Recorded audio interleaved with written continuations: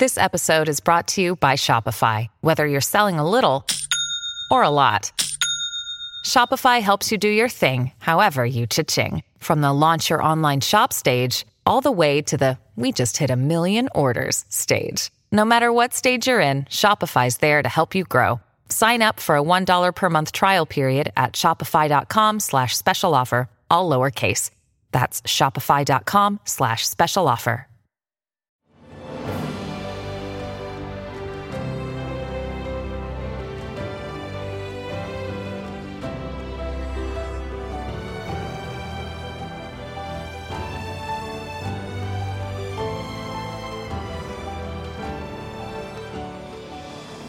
Welcome to the newest episode of Beyond the Fame with Jason Fraley. I'm your host, Jason Fraley, picking the brains of the top filmmakers, musicians, and artists of our time. Joan Osborne performs live at the Birchmere in Alexandria, Virginia on Thursday night. We spoke about her journey from an early interest in documentary filmmaking to a career in music, asking the famous question, what if God was one of us? Hi, Jason. It's Joan. Joan Osborne, thanks so much for joining us on WTOP. Well, it's my pleasure. How are you today? We're doing good. We're excited to promote your show here. You're coming up to the Birchmere in Alexandria, Virginia on March 31st. Now, you've been over to the Birchmere multiple times. I mean, we spoke to you a couple years ago when you came to the Birchmere, but why is that such a great spot to play? I mean, is it just the intimacy or what is it? Well, yeah, I mean, I definitely have a long history of playing the Birchmere, and I think this goes back to even before I had a record deal.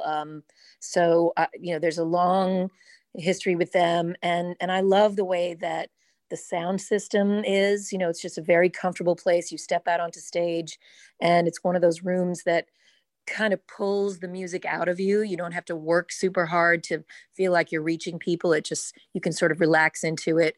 And we've always had a lot of fun there, and we've always had great crowds there. So I'm really looking forward to it.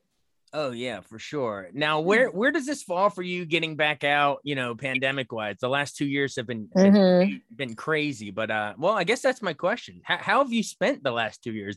Were you stuck at home? Did it allow you time to write new stuff, or how's it been? Mm-hmm. Well, yeah, I mean, like a lot of people, I was stuck at home, and I actually did a lot of cleaning, and I found some things in my closets, like old CDs, old cassettes, old files, and I started going through them and eventually was able to put together a new release from a lot of this sort of back from the vaults kind of stuff. And it's out now on CD. We don't have the vinyl yet, but it's out now on CD, and it's called Radio Waves. And it's just sort of a selection of stuff all the way back to the 1990s through, nearly the present. So that was a really nice surprise. And for me, because I tour so much and I really missed being able to be out on the road and see the fans. This was sort of my way of kind of making up for that. If I can't go out and do shows for people, at least I can release something that has these, interesting sort of, from the vaults recordings. Very, very cool. Well, I'm glad that you were able to, get some creative stuff done while you were sidelined. Now we're back out there bringing live music to people. So it'll be a fun show at the Birchmere.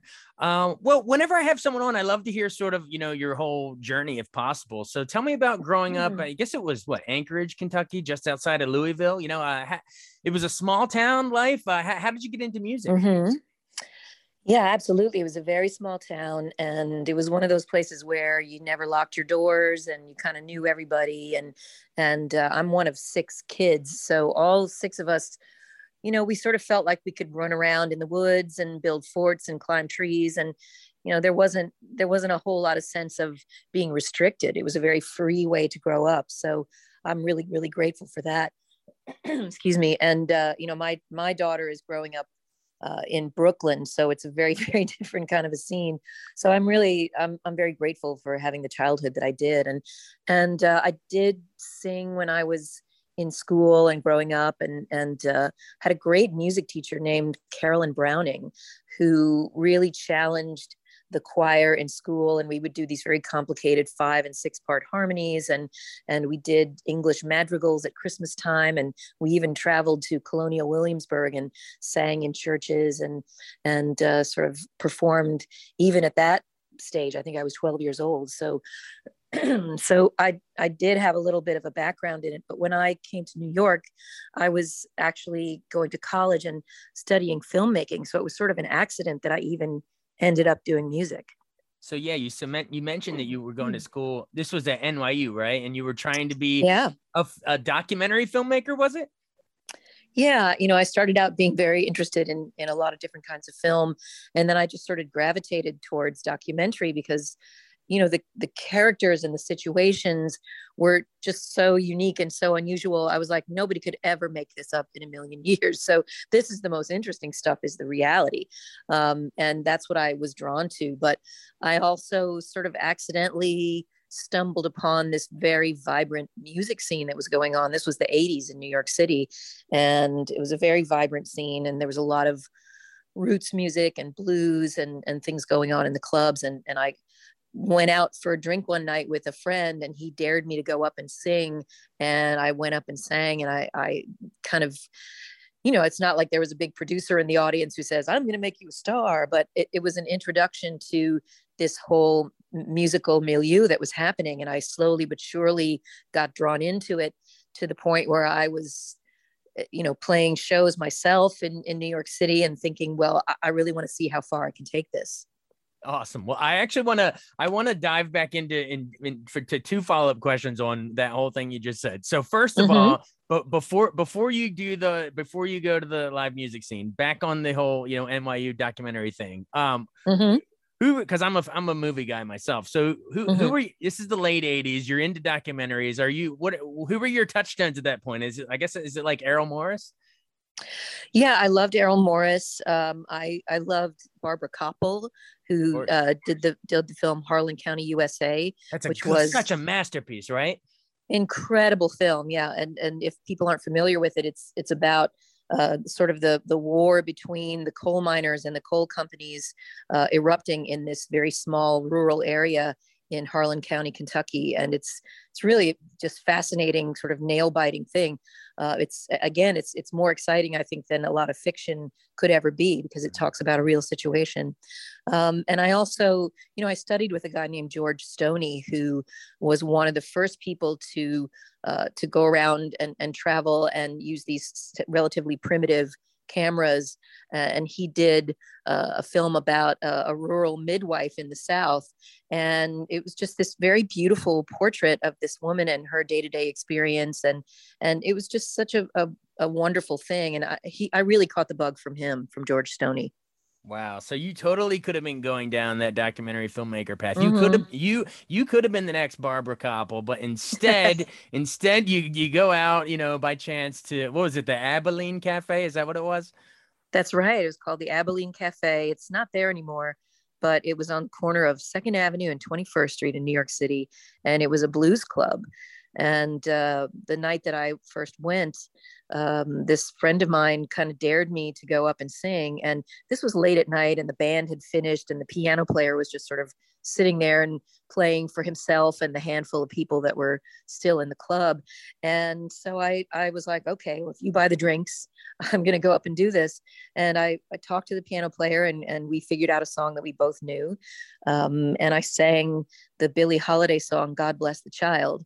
And, it's not like the sky fell down or anything, but this piano player said, oh, we have an open mic night every week. You should come back and join us. So I started doing that once a week and meeting a lot of musicians and finding out that there were other open mic nights around the city. And I started going to these other places as well. And I think for me, there was something just so galvanizing about music and singing in particular, because filmmaking is, it's wonderful, but it takes a long process, it takes a lot of money, it takes a lot of equipment, it takes teams of people, whereas music, it's more immediate. And especially if you're singing, it's just this more physical thing. So I think I felt this sort of physical release and this a way of not living so much in my head and allowing my whole spirit and my whole body and soul to be involved in this creation. And it really, it really was amazing. And I'm just, I still love it. I'm still grateful that I get to do this for a living. Well, yeah, all your fans will be glad you chose the music route because and I don't want to say one's harder than the other. I mean, my wife and I talk about it all the time, but it is just it's a giant boulder you have to push up a mountain to even get a movie made versus a song. It's you can write it and get it out there and start, quote unquote, workshopping it in front of a live crowd with a guitar more immediately. Yeah. I mean, you can go sing in the street with a, open guitar case in front of you if you really want to do that. And you can't really do that in the film business. Right. Well, I think you chose right. It worked out pretty well. So tell me about how'd you get signed? You did your own independent label first, right? And then you got signed with Mercury. The first album that I put out on my own label was a live album. And that was really just because at that point I was sort of touring all around the Northeast and playing cities like Boston and Burlington, Vermont and Buffalo, New York. And every place we went, people would come to us after the show and say, "Oh, I want to buy your album. Where is it?" And I was like, I don't have an album for you to buy. So maybe I should really get on this.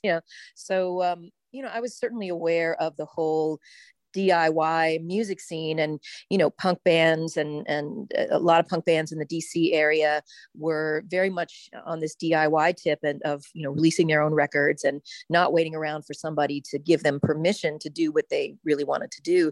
So I did a lot of research and put together a proposal, and one of the guys who owned one of the clubs that I was in said that he would front the money for this, and we recorded a live album in a place called Delta 88, a club in New York City. And that was the first release on my own label, which is called Womanly Hips Music. Awesome. And then, of course, the big breakthrough comes with your first studio album with Relish. And it was in, what year was that? 95. Yeah. Of course, the big one of us would change your life, nominated for Record of the Year, Song of the Year, all of that stuff. But tell me about what the creation of that song, like, why do you think it connected so well with audiences? Just this idea of God not necessarily being some divine being, but just, someone next to us, a stranger on the bus. Yeah, well, I actually didn't write the song. It was written by a guy named Eric Bazillion, who was part of the team that I was working with to write the songs for the record. And he woke up in the middle of the night, had this idea for a song, went down to his little home studio, made a demo of it, and then went back to sleep. And the next morning, he brought it in to us to play for us. And he had it in his mind to pitch it to this band called the Crash Test Dummies. I don't know if you're familiar with them, but so when we just interviewed them on this same show like a week ago. Oh my gosh, that's so funny. Their lead singer has this very sort of low, dirgy voice. So when Eric made the demo, he sang the song in this very low, sort of dirgy voice. And, I heard it the first time. I was like, oh, that's cool. And the producer, Rick Chertoff, was like, wait a minute, that's a hit song. You need to give that to Joan. And I was like, oh, no, it's fine. He's, he wants to do this other thing with it. And he was like, no, why don't you try singing it? So, it took me a while to kind of wrap my head around it, because on hearing it the first time, it didn't sound like a song for me. But the more I listened to it and the more I connected with the lyrics, it sort of reminded me of one of those questions that a little kid will come up and tug you on your sleeve and ask you that you don't necessarily have an answer for. I remember when my daughter was very young, she asked me, "Mommy, when did time start?" It's that kind of thing. It's like you can't really answer that question because there is no good answer for it, but it makes you think, and it makes you think about all your assumptions that you've grown up and don't really think about. So that's what I really connected with in the lyric, is this idea of this sort of very innocent question. And when I sang it for the recording, I tried to put that more innocent quality in my voice. And I feel like maybe the reason that it does connect with people, it's not that it denies that God is this, infinite being, but also that he also is the person next to you on the bus. And he also is, the ordinary thing in your day. And if you can see that, if you can see the sacred in the ordinary, then that's a really valuable thing. And I do think that's why people still connect to the song to this day. Oh yeah, perfectly said. It's the idea that it ties into that whole look out for the least among us sort of idea too, because you know what I mean. Absolutely, yes. It is it's a powerful message for sure. And so that year, I mean, we mentioned you're at the Grammys that year, Song of the Year. I guess you lost to, what was it? Kiss from a Rose, Seal. Dang it. So close. Yeah. but you were, yeah. And then what? Best New Artist, a little band named Hootie and the Blowfish. You might have heard of them, but yeah, it was such a cool time for music that you were there. Any memories from being there at that ceremony? Oh, absolutely. Yeah. I remember going to the rehearsal and sitting in this, big hall and looking around and seeing all the names of the other artists that were going to be sitting there. And I ran over and was like, oh, there's Emmylou Harris. Oh my God. And, freaking out, being a fangirl and oh my God, there's Nirvana over here. And, oh, there's this, there's that, it was pretty insane to sort of feel like I was being invited to this, amazing experience, because I kind of came up playing a bunch of clubs and really just sort of doing the road work. And all this glamour was very much new to me. So it really did turn my head. Oh, absolutely. It was a great song and a great experience for you for sure. All right. Well, after that, tell me about some of your favorite stuff that you've done since then. I mean, a lot of our listeners, of course, will remember One of Us, but do you have a favorite album of the ones after that if our let's say there's a listener that's like, oh yeah, Joan Osborne, One of Us, and you roll your eyes and say, I've done so much more since then. what albums would you tell them to say, hey, go pick this up? Because I think that's actually my best work. Uh-huh. Well, I mean, it's hard to say. I've done, 10 studio records at this point. So it's kind of like, asking you which your favorite child is, Right. But I would say if people are more blues fans, we put out a record in 2012 called Bring It On Home, which also got nominated for a Grammy for Blues Album of the Year. So if that's what you like, I would, steer you towards that. If you really like the Relish album, then there's a record called Little Wild One that came out about 10 years after. And it was a lot of the same people on the team that made Relish. So it's kind of like a sister album to the Relish album. So if you like that, then I would say you could try that out. If you're a Bob Dylan fan, we put a big album of Bob Dylan covers out in 2017. The latest thing that we have is this Radio Waves. If you're a fan of more like the deep dive and the tracks that nobody else is going to have, then you might want to connect with that. So there's a lot of options for people. Awesome. Well, we appreciate you joining us. Anything else is there a question that no one ever asked you that you wish they would? Is there a part of your career? Because maybe I'm missing the best stuff. I do really always want to say to the fans that I'm so grateful to be able to do music for my living. And I know what a privilege it is. And the only reason I can still be out here after 30 years of doing this is because of the fans that I have and because the people who come out and support live music. And I would just say that I don't take them for granted. And every time I come out, I try to give 110%. And I hope I can still be doing this for years to come. So just sending out a lot of gratitude to the fans is what I want to do. Oh, I'm sure the feeling's mutual. I'm sure the fans appreciate it as well. Is there any chance you could ever go back to those documentary filmmaking roots? Is there any chance that you would ever pursue that again?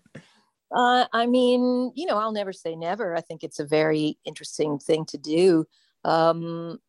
Doing music is pretty all encompassing, but as I get older, I also think, well, how much longer am I going to be around? Are there other things that I might like to try in this life? So yeah, I would think that there's, that's a possibility for sure. Yeah. Well, in a way, you kind of came back to it with the Funk Brothers doc, right? The Standing in the Shadows of Motown. You were in that. So you kind of got back into a documentary in a certain way. So it kind of counts. That's true. Yeah. I never thought about it like that. Yeah. There's me trying to find full circle ties that might not actually be there, but we'll go with it. Awesome. Well, again, I appreciate you joining us. Everybody, it's Joan Osborne's coming to the Birchmere in Alexandria, Virginia. Historic venue, so you don't want to miss it. It's on March 31st at 7:30 p.m., so get your tickets now. Hey, Joan, thanks so much for doing this. You're so welcome, Jason. Thanks for having me. We also spoke in 2016 during her previous performance at the Birchmere. Hey, Jason, it's Joan Osborne calling. Hey, how are you? I'm great. How you doing? I am great. Take me back to your roots in Kentucky. Were you a kid when you started singing, or when did you start? Well, yeah, I used to sing as a kid, and I sang in school, and I grew up in a very small town called Anchorage, Kentucky. But we had a wonderful music teacher there, and her name was Carolyn Browning, and she really challenged the kids to do some fairly complicated, multi-part harmonies, like 4 and 5 and 6-part harmonies. And I was part of a small singing group at the school that did old English madrigal tunes at Christmas time. And this teacher really, she sort of was very supportive of me and really gave me a lot of encouragement. So I feel like that was a bit of a good foundation for me to learn how to sing harmonies and just to be, to practice singing at that point in my life when I was 11 and 12 years old. But I didn't really do anything when I was in high school or the beginning of college, and I didn't get into singing again until I was in my early 20s in New York. Yeah, isn't what brought you to New York? You were going to film school at NYU, right? That's right. I was studying filmmaking at NYU, and I thought I was going to become a documentary filmmaker, but I just kind of accidentally, fell into the music scene that was going on there, and there was a lot of great music happening in the clubs and small venues at that time.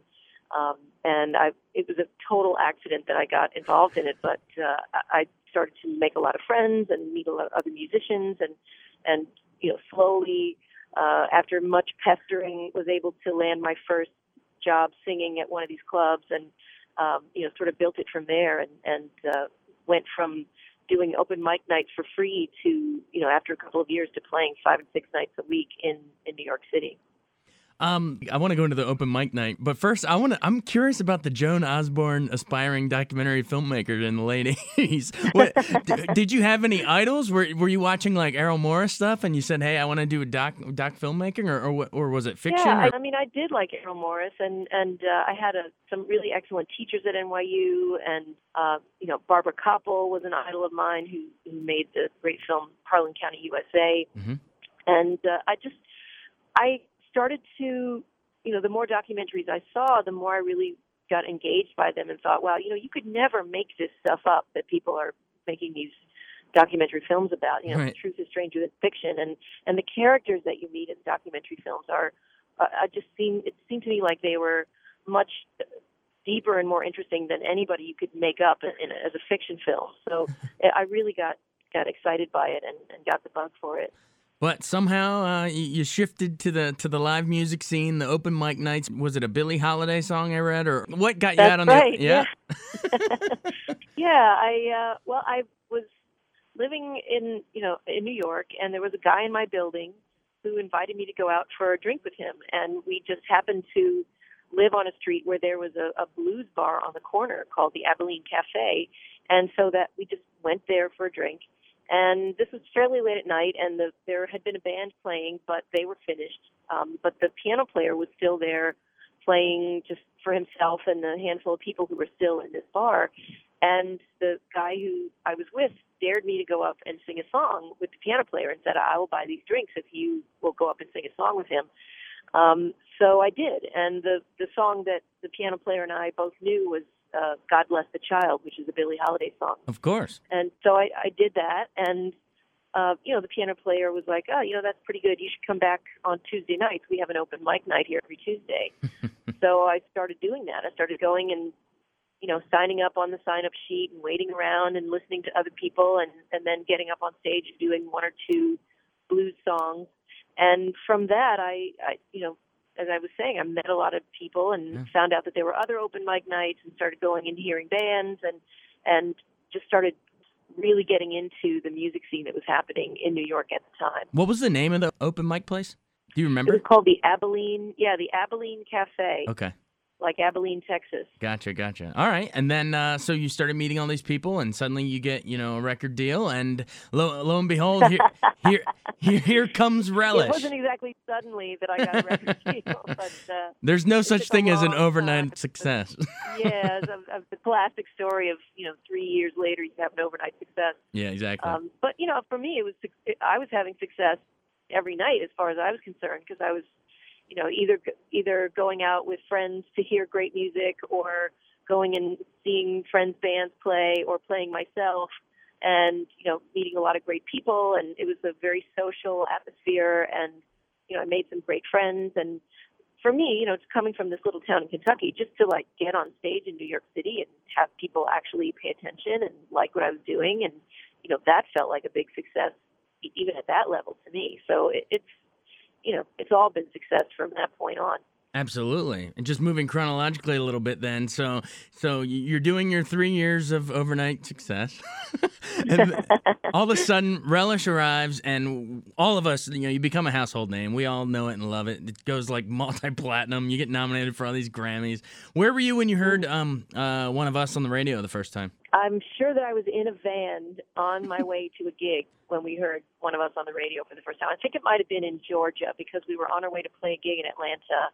And I think the pop station in Atlanta had just started playing it, and really somebody there was a believer, and they were playing it a lot. So I believe I was on a highway somewhere in Georgia in a van with my band, and that was probably the first time I heard it on the radio. I think you were a stranger on a bus, but I'll take the van. I'll take the van. That sounds like a likely story. All these years later, like, what do those lyrics mean to you? I mean, people have dissected them for like 20 years now, but every time you sing it, do you, what does a song mean to you now?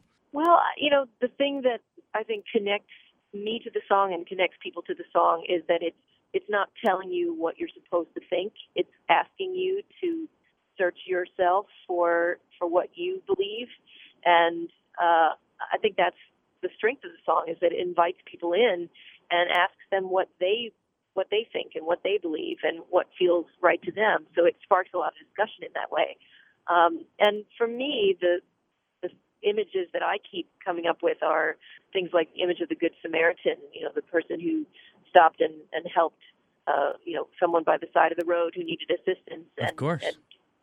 And that was Jesus, and it sort of illustrates the proverb that as you I'm not going to say this correctly, but as you treat the least of my children, so you treat me. So it's a invitation to see the holy and the godly in every person, and I feel like that's something that we all can do and can be reminded of, and that's what I tend to take away from it. And as I sing it, night after night, I really feel like people connect with it, and we've been, my musical partner Keith Cotton has created this beautiful stripped down solo piano arrangement of the song, which is probably what we'll be doing down at the Birchmere, and it really focuses on the lyrics, and it's a really beautiful version, and people really get carried away and get choked up by it. So it still has a lot of power, and I don't get tired of singing it ever.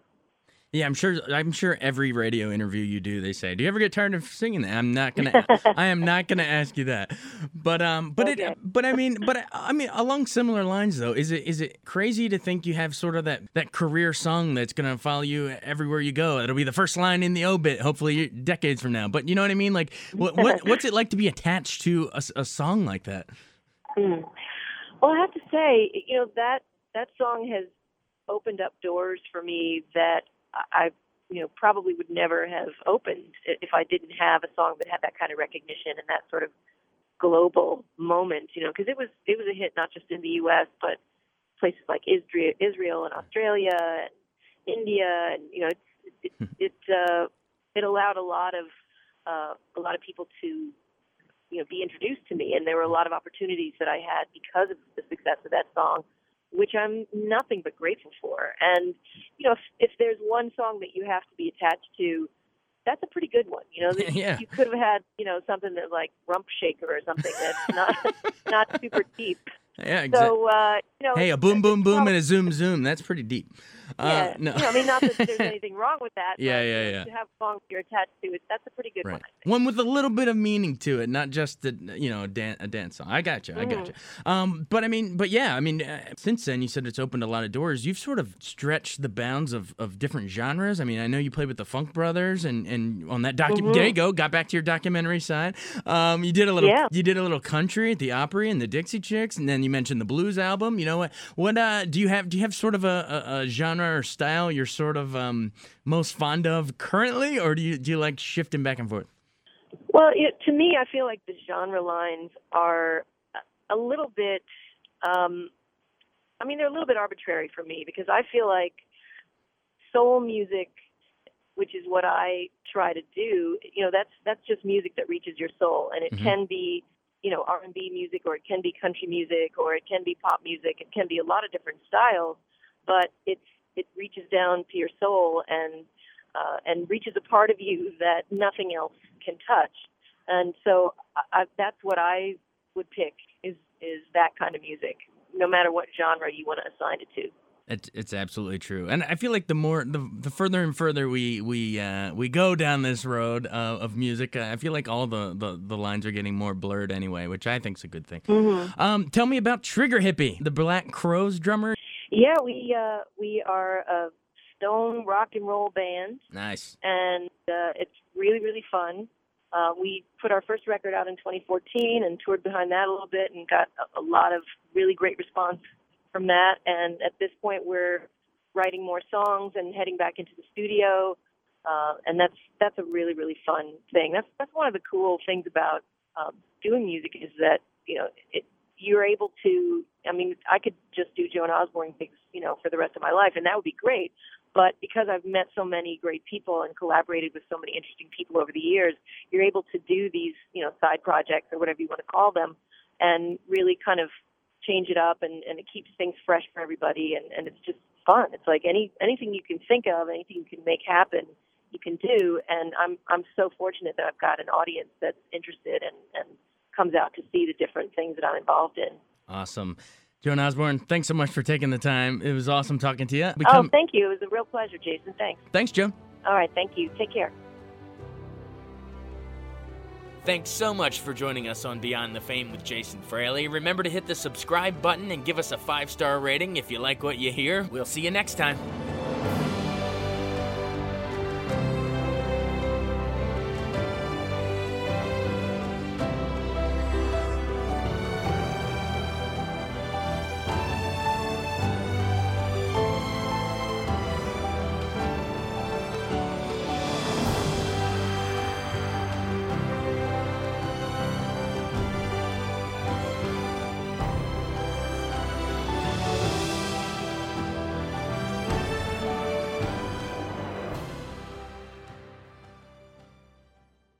I wanted to take a second to tell you about an app I really enjoy. Living in the DC area is great, and Podcast DC gathers all of the local shows that I like all in one local app. Health, sports, local news, politics, and so much more. Podcast DC is the new local app with hundreds of DC area podcasts to choose from. I can earn exciting rewards just for listening and share the podcasts I love instantly. Available in the App Store or in Google Play, listen local with Podcast DC.